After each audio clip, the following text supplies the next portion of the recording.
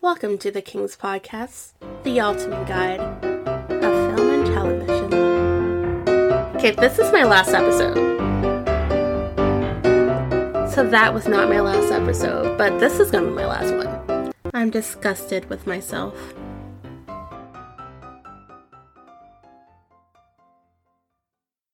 Alrighty, I hope everyone's doing well. We are currently in both Mercury and Venus in retrograde.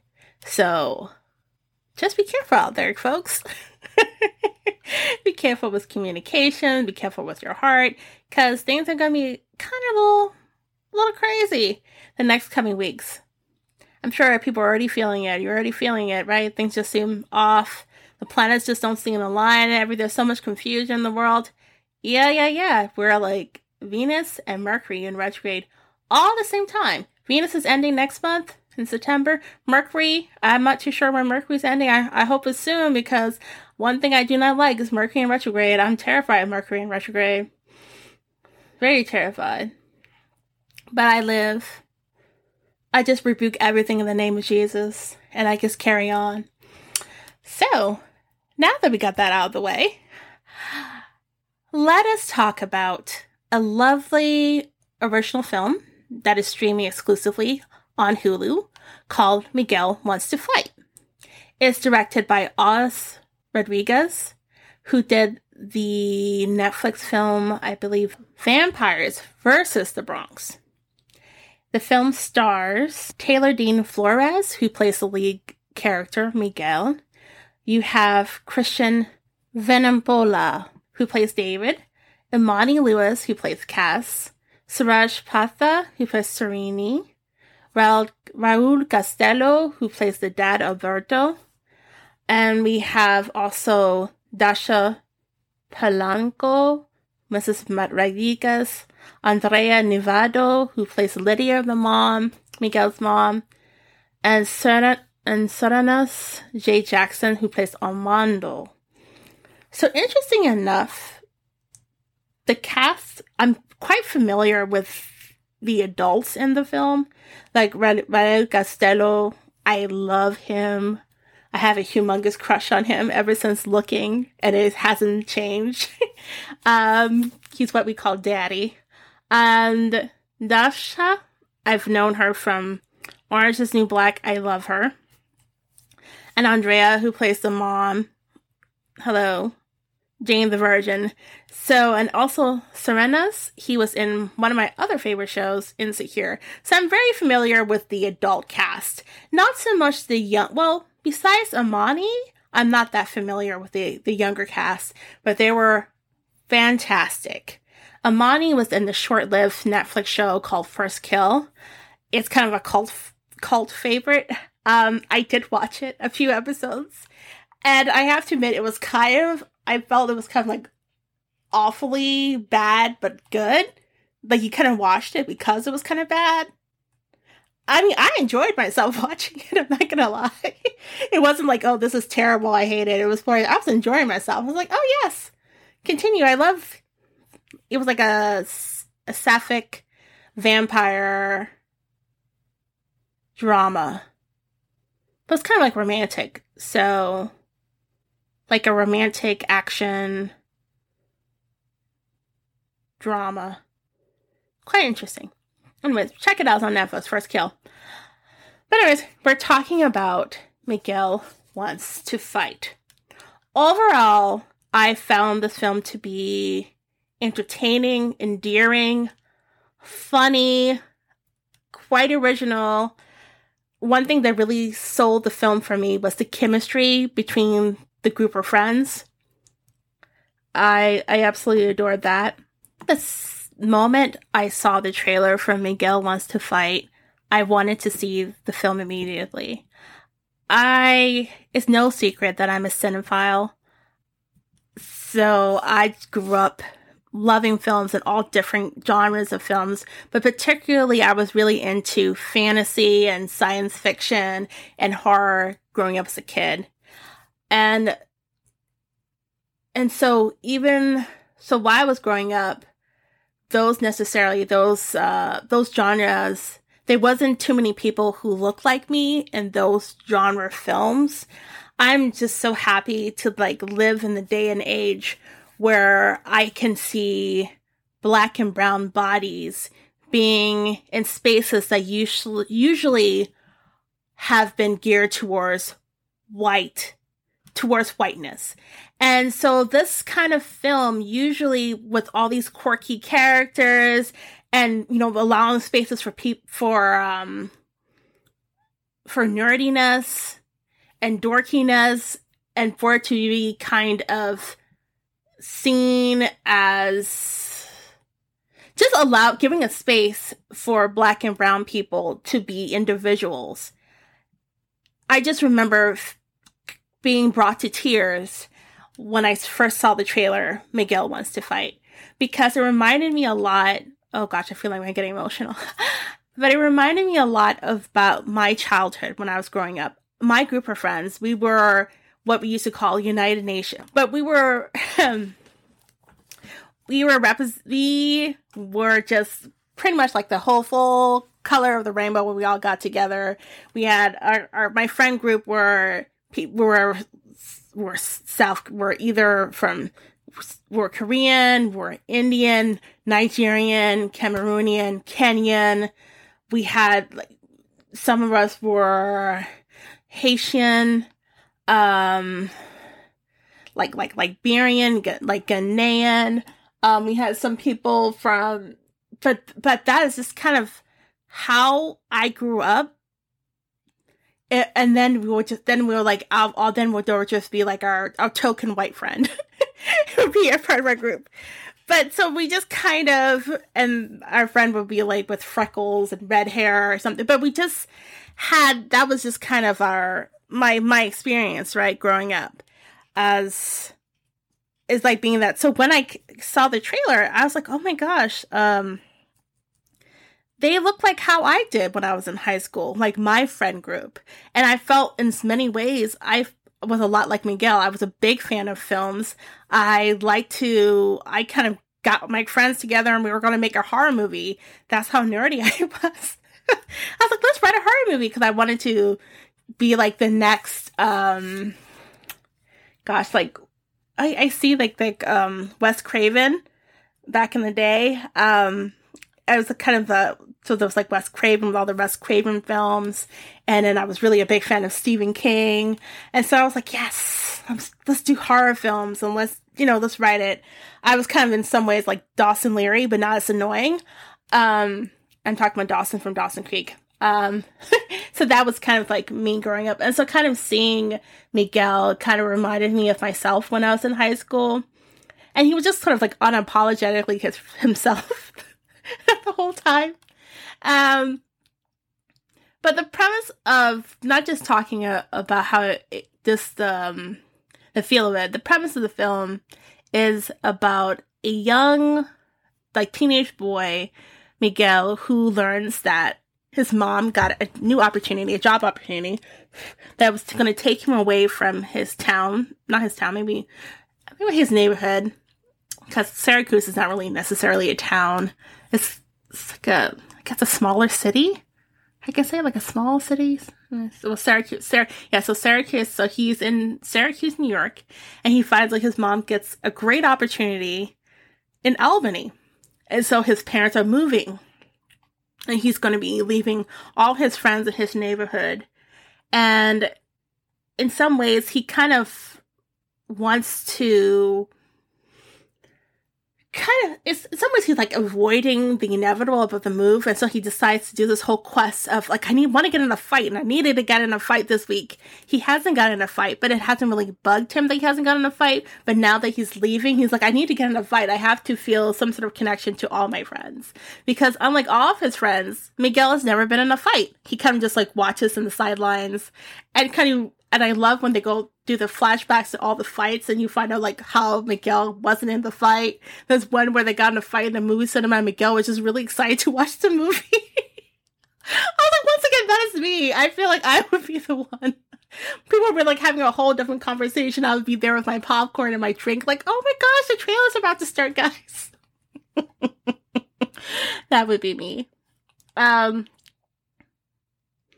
And just so even like, yeah, so he decides that he needs to get in a fight, and he's adamant about it, and his friends are like, they're going to help him out. And so he has his wonderful group of friends. He has his main friend, David, who's, I think in many ways, David's the leader of the group. He's what I would call the Kevin Richardson of the group. If you know, Kevin Richardson was from the Backstreet Boys, you know, the leader, sort of like the father figure of the group.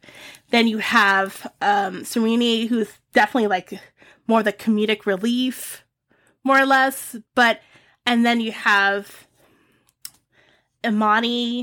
Cass, who she's the only girl of the group, but she's like, she doesn't let that stop her. She gets in all kinds of fights. She's a tough cookie. I absolutely adore her. The dynamic between Serena and Cass was hilarious. They were like basically busting each other's balls. I mean, that's like a term, just always, and then you have, just talking about them just going, I mean, like, seriously, I just, like, thinking about everything, that the film is just too funny. I feel like I was laughing all the time. Especially, like, the whole fight montage, it was just too much. I think, when Cass did the open hand slap to Claudia, I had to rewind it because it was too funny. I remember, like, aggressively hugging, when he was like, okay, let's do the fight, so let's just aggressively hug. I mean, it was just really wonderful. But I really did feel that there was a lot of nuances and depth to these characters. These teenagers going through, like David was going through the loss of his father and trying to navigate those feelings. Because it can be hard, you know, especially when it's like a sudden death. That's something I relate to, and it wasn't something you were expecting. And it's going, especially when you had a father who was such a mammoth of a personality, and then having that person no longer be in your life. It's a really difficult waters to navigate. And I thought they handled it really sensitively in terms of doing. But one thing, I think I've mentioned it over and over again, just how much I thought the chemistry between the four of them was so great. They really did feel like friends, like best of friends. And they were kind of hinting at the fact that Serena had a bit of a crush on Cass, which I thought was really funny. With just like little things, like questions like Serena asking about her like love life, like her love history, or the fact that he even pointed like my crush, and she's like, "Wait, you have a crush on me?" Like it was really funny. I kind of hope that, I'm not too sure how it would be, but if there were to be a sequel, I would still kind of want them to be platonic, because I think it would just, I don't know, I just kind of like that. But, you know, who knows? Who knows how friend groups, because I think it's possible, you know, like if their romantic feelings did develop with the friend group, for the film group to still kind of keep their dynamics. It is a possibility. I mean, I'm a big fan of love, and friends to lovers is one of my favorite tropes, at least in the books. So what more can we discuss? So there's like tons of obstacles in Miguel's way to find the perfect fighting partner. Or not fighting partner, the first perfect person to fight. And so the first person he comes up with in his list is the very pretty boy, the popular boy, Adrian, who, fun fact, I actually know the actor who plays Adrian. Jordan Owens. So basically, one day in class, Miguel gets up while he's in his art class, and he's enjoying himself, and Adrian makes fun of Miguel, implying that Miguel got an erection while looking at the painting of a Mona Lisa. So Adrian coins the term Mona Lisa, and starts making fun of him. And Miguel just him explaining, he's like, it's not, I don't have a boner, just my pants. The actor, I tell you, he's so endearing. Like the whole time I was just like, baby boy. I'm like I just, in my head, he was my child, he was my son throughout, because he was just so endearing, so funny. I just absolutely loved it. And I'm referring to Taylor Dean Flores, who plays Miguel. But unfortunately, he couldn't fight Adrian because Adrian had a cast. It was just, and there's all the different reasons he couldn't get in a fight. There was another one where he trying to get into a fight with one guy who,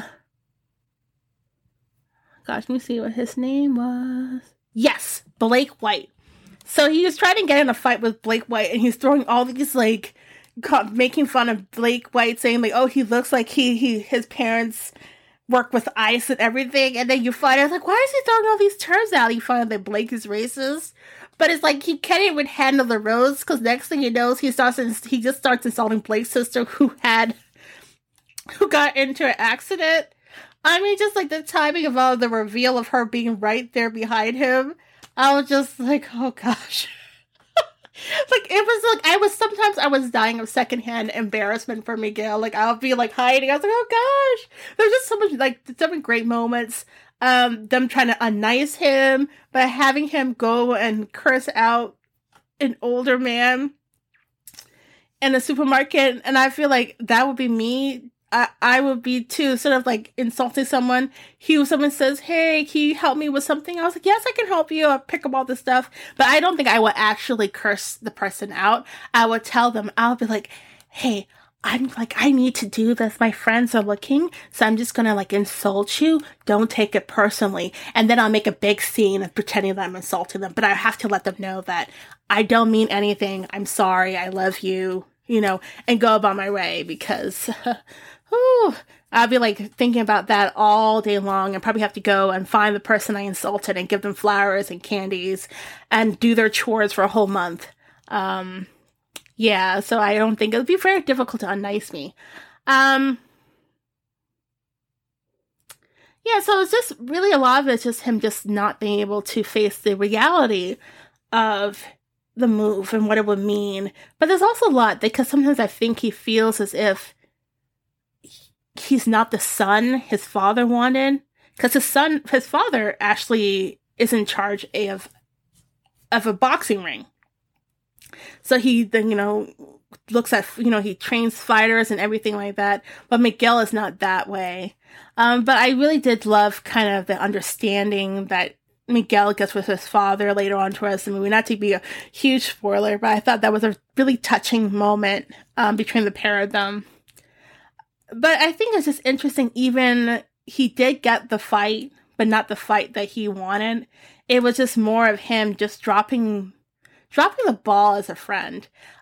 David wanted help with, his practice test, and Miguel just wasn't showing up for him in the way that he needed, because he was just so laser focused on this fight and just avoiding all of his responsibility, avoiding the reality of being moving and not able to tell his friend he's moving. But it's like, hey, you're just going to be 2 hours away. It's not the end of the world. Another thing that I really enjoyed was sort of,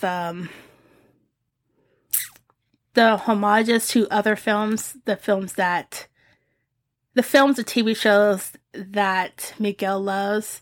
There's one where he, in sort of like the fantasy, he has a lot of fight fantasies, and he had one, the first one was Enter the Dragon. And so that was one, and then the next one, he had another, he did The Matrix. So, and then there was Dragon Ball Z. And then there was like Crouching Tiger, Hidden Dragon. So there's all these sort of like references to stuff that he watches, or, I was just thinking, I was like, man, if that was me, like I would also throw like all the film references. But for me, like I would also sort of like Dragon Ball Z would probably be something like Powerpuff Girls, Spice World. It'd be like weird, but like Powerpuff Girls and Spice World, and then you were like throwing Carrie and Jaws. People were like, what in the world is this? They're like, what is this? I was like, hey, maybe some Lord of the Ring references. It would just be like a huge jumbo soup of film references. it will all come together and be delicious. Like the jumbo. I meant gumbo. Oh my gosh. I tell you, Mercury in retrograde just messing up my brain. But I think, I'm trying to think if there would be like elements that I would change from the film. I mean, there wasn't so many, because I think even like I know there was some people who felt like the character, there wasn't much that was added to the character of like Armando, with him just being there. But I thought,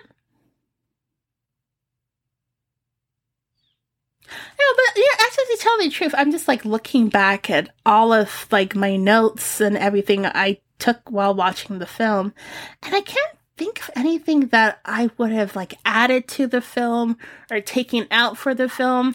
I didn't feel like there was unnecessary characters, and I was like, I think this is the reason why it's so important. It's so important when you have people of color who are writing and directing the films, because what I notice a lot of times when we are either the secondary characters or whatnot, we're just sort of flat. There's nothing real about the characters that we are. But when you kind of see these characters that are written from either a black or brown perspective, they're like full of life. They're people you've encountered in your regular day life. They're not just stereotypes or just people or how white people think we are. And I love seeing these films, and I just remember just feeling so moved. And I just feel like with everything, with all the emotions I was seeing, and even like the negativity that was coming my way, Miguel Wants to Fight was such a wonderful cleansing palette for me. I probably will watch it again because I feel like it's my sense of humor in some ways. In some ways, it kind of reminded me a little bit of like Napoleon Dynamite and Scott Pilgrim versus the World. Mix was a good amount of the movie Dope. Like, if you've seen the movie Dope, I love Dope, but I feel the success of films like Dope kind of led their first spaces for films like Miguel Wants to Fight. Because I can't really see a time, particularly in like the mid 2000s, films like Miguel Wants to Fight weren't being around. Like in the 90s, I remember there being a lot of films similar to this.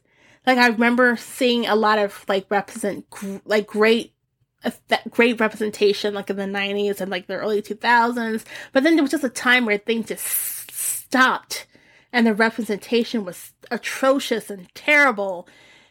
And then now is kind of this amazing time for like creatives and also film lovers. Like I'm excited for some of the things that are coming out. There's nonsense, but there's a lot of great art too. And I really loved Miguel Wants to Fight. I would recommend it. I would tell you to check it out. Watch it. And if you do not live in the United States, Miguel Wants to Fight is available on Disney Plus and Stars Plus. So those are ways you can watch Miguel Wants to Fight. But if you're in the United States, you can watch it on Hulu. Thank you so much for listening to me. I hope you enjoy the rest of your day, and I hope that my little podcast made you a little bit happy. If you have enjoyed this episode, make sure that you like and subscribe. And if you really love it, go ahead and share it with anyone you think may enjoy it as well. And I've got to go because the wrap-up music is coming out right now, and I didn't really have time to thank all the people I had to thank, but gotta go. God bless.